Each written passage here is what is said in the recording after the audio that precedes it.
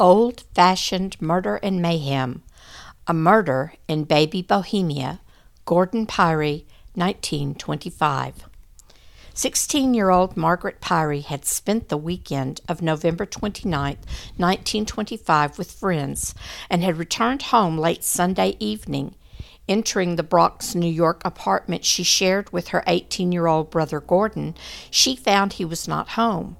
Nevertheless, she entered her bedroom to put away her suitcase when she noticed something odd on the floor beneath her bed. Upon closer inspection, she realized that a man's bare feet were sticking out from under the bed. Margaret began screaming hysterically and was so overcome with terror that her body was literally paralyzed with fear. Soon, her elder sister and brother-in-law, who lived in the apartment above her, came bursting through the door. To the utter horror of all, they realized the body under the bed was that of a dead man, and worse, that of a beloved family friend. Welcome to another episode of Old-Fashioned Murder and Mayhem. I am your host, Mindy Hudson, bringing you stories of murder and scandal with a twist of genealogy. The tragic tale of a murder in baby Bohemia, Gordon Pirie, 1925, is a particularly sad one. Details are graphic, and listener discretion is advised. William Stedman Pirie was born about 1878 in Aberdeen, Scotland. He came to the U.S. in 1886 with his mother and siblings, settling in the Bronx, New York. He worked as a stonecutter and married Mary Helen Strachan, whose family immigrated from Scotland in 1882. 3 children were born to this marriage: Elizabeth, Bessie, Gordon J., and Margaret. By 1910, the family moved to 141st Street in the Bronx, New York. A few blocks away, on St. Anne Avenue, lived the family of George F. Nye Sr., a city fireman. His wife, the former Mary Josephine Blessing, and he had 4 boys: Edwin, George Jr., Thomas, and John. In the decade of the 1920s, the Bronx was experiencing an upsurge in population growth. Electrically charged railroad lines leading to New York City crisscrossed the streets, and rows of townhouses and apartments sprang up as families desiring suburban living flocked into the desirable neighborhoods. Situated between St. Anne Avenue and 141st Street was the sprawling park of St. Mary's, where no doubt the children of the Pirie and Nye families met and formed friendships, particularly George Nye Jr. and Gordon Pirie, who were about the same age. They played together in the park, were dinner guests at each other's houses, and even stayed overnight from time to time. No doubt Gordon comforted his friend when April 1921, George's 6-year-old brother wandered out of the house and was electrocuted to death on the New Haven Rail, one of many that ran through the city streets. And George likely returned the favor when in 1924 his teenage buddy Gordon mourned the loss of his father William, who had been ailing from tuberculosis. To make matters worse, Mary Pirie also had tuberculosis, and her condition was deteriorating quickly. Around that time, Gordon moved with his mother and younger sister into an apartment in the same building where his older sister, Elizabeth, called Bessie, lived with her husband, Donald Ferguson, on 144th Street. After his retirement from the fire station, George Nye Sr. also moved his family into an apartment on the same street. When Mary Pirie's tuberculosis worsened and she had to be treated at the sanitarium, 19-year-old Gordon and 16-year-old Margaret were left alone in the apartment. However, Bessie did her best to keep an eye out for her siblings. Even so, it was the roaring 20s, and temptation waited around every bend. especially for unsupervised teens.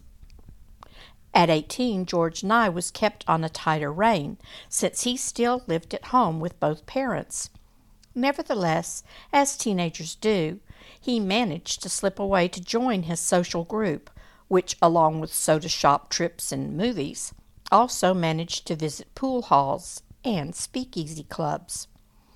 Gordon Pirie kept an assortment of wines and hard liquor hidden in his kitchen cupboard, which he doled out to the flapper gals and good-time buddies who visited. Their lifestyle was dubbed Baby Bohemia by the press of the time. An article in the New York Daily Advocate, December 1925, called the lifestyle of these teens Baby Bohemia, that incongruous land in which half-grown boys and girls seek to keep the pace of seasoned steppers, end quote. Pirie and Nye had talked a lot about taking a trip to Florida. It was an unlikely idea for Pirie. With the loss of his father and his ailing mother, the boy had no money. However, George talked the matter over with his father, who agreed to give his son $100 to make the trip. This was a remarkable sum of money, and George must have been thrilled to share this with Gordon, who would have understood it would be enough for both boys to make the trip. Money was definitely a sore point with Pirie. He gave the illusion of being free and loose since he had access to a house without parental supervision and was able to come and go as he pleased. But he lacked money. Nye Jr. had the money. Not only did his father provide him with what seemed a fortune to Pirie, but Nye also worked odd jobs and made money he was able to shower on the cute girls he dated. In 1925, Pirie's attention was set on a pretty young girl named Emily Violet Schmidt, 16. On Saturday, November 29th, a group of young folks, including Pirie, Schmidt, Nye, and Edna Johnson, 16, spent an evening at a party at Riverside Drive, drinking and dancing. It had been arranged before that Nye was to spend the night at Pirie's apartment, since Pirie's younger sister, Margaret, was away for the weekend. Nye went ahead to the apartment while Pirie saw his date home. On Sunday evening, Margaret Pirie returned home from a weekend at a friend's house. Gordon was not at the apartment, but that wasn't unusual. She entered her bedroom and flipped on the electric light. Immediately she saw a man's bare feet sticking out from under her bed. The sight filled her with such terror that she was unable to move. Her terrified screams brought her sister and brother-in-law from upstairs, bursting into the apartment to see what was going on. The man never moved, and copious amounts of blood made it clear he had been murdered. When the body was pulled from under the bed, it was difficult to tell the identity of the man. His head and face were so mercilessly bludgeoned as to make him unrecognizable. Was it Gordon? No, the torso was too large to be their brother. They were soon able to determine this was the body of his best friend, George Nye Jr. Gordon was missing, and it was feared that whatever fiend had done this deed had also done something terrible to Gordon. A search for young Pirie began with the questioning of his known social group. Monday afternoon, when Miss Violet Schmidt was questioned, she was utterly shocked. She had spent Sunday morning with Gordon. They had gone for ice cream and a movie with Evelyn called Tootsie Wills. Gordon seemed fine at that time. He couldn't possibly have anything to do with an act so heinous. Nevertheless, later that Monday, Pirie strolled into the police station at Alexander Avenue with Miss Schmidt on his arm. She had convinced him to give himself up. Pirie confessed he'd killed his friend. At first he claimed he had no motive, but just, quote, felt like it, end quote. According to Pirie, he and Nye had spent the evening of November 29th with friends, including Miss Schmidt and Miss Johnson, at a party on Riverside Drive. He said alcohol was involved, but that it wasn't a factor in the crime. Nye had planned to spend the night with Pirie and went to the apartment before him. When Pirie arrived home, he said Nye was awake and the two talked and drank into the late hours. During the conversation, according to Pirie, Nye made slurs about the girls they had been with that evening, possibly even alluding that he had been inappropriately intimate with Miss Schmidt. The slur enraged Pirie, but because Nye was so much bigger and stronger, the youth decided to wait until his friend was asleep to exact revenge. Later, satisfied that Nye was deeply asleep, Pirie slipped into the kitchen where an axe was kept and brought the weapon back into the room. Nye was lying on his left side facing the wall when Pirie brought the broadside of the axe down on his skull. The blow caused blood to spew, but didn't kill Nye, who turned over on his back. At this point, Pirie turned the axe over to the sharp side and began striking the young man in the face. Pirie's gory confession was printed in New York's Daily News on November 2nd, 1925. Quote, "He didn't die easy, kept rolling round in the bed.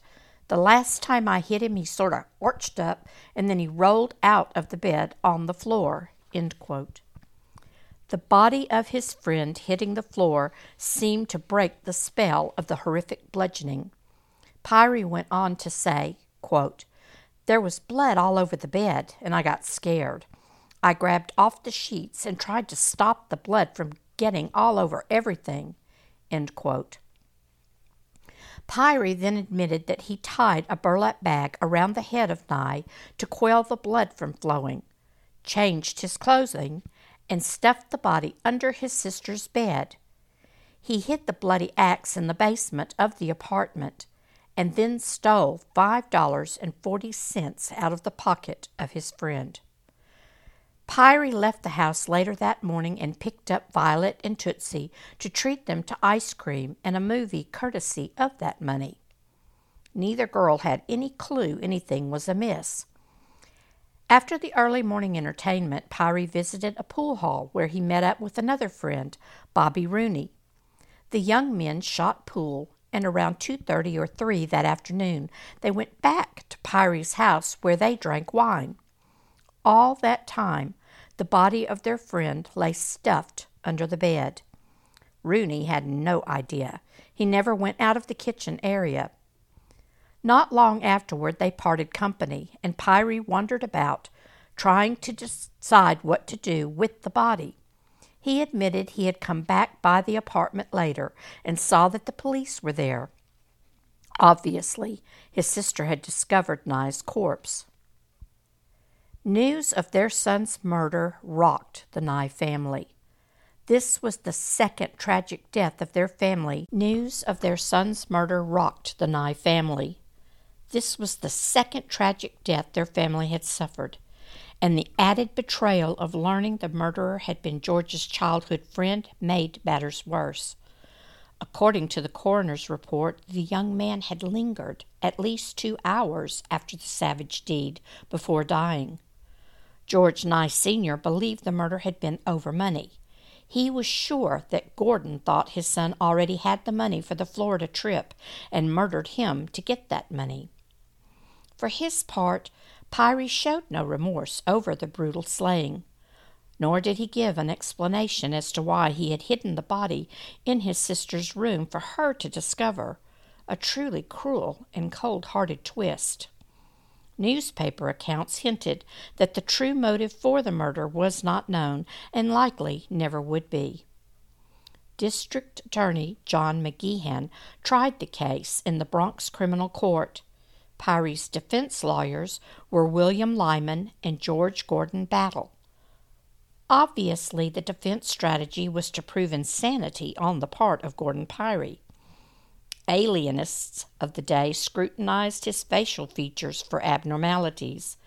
Vague references were made to an unusual number of childhood accidents that might have contributed to mental volatility.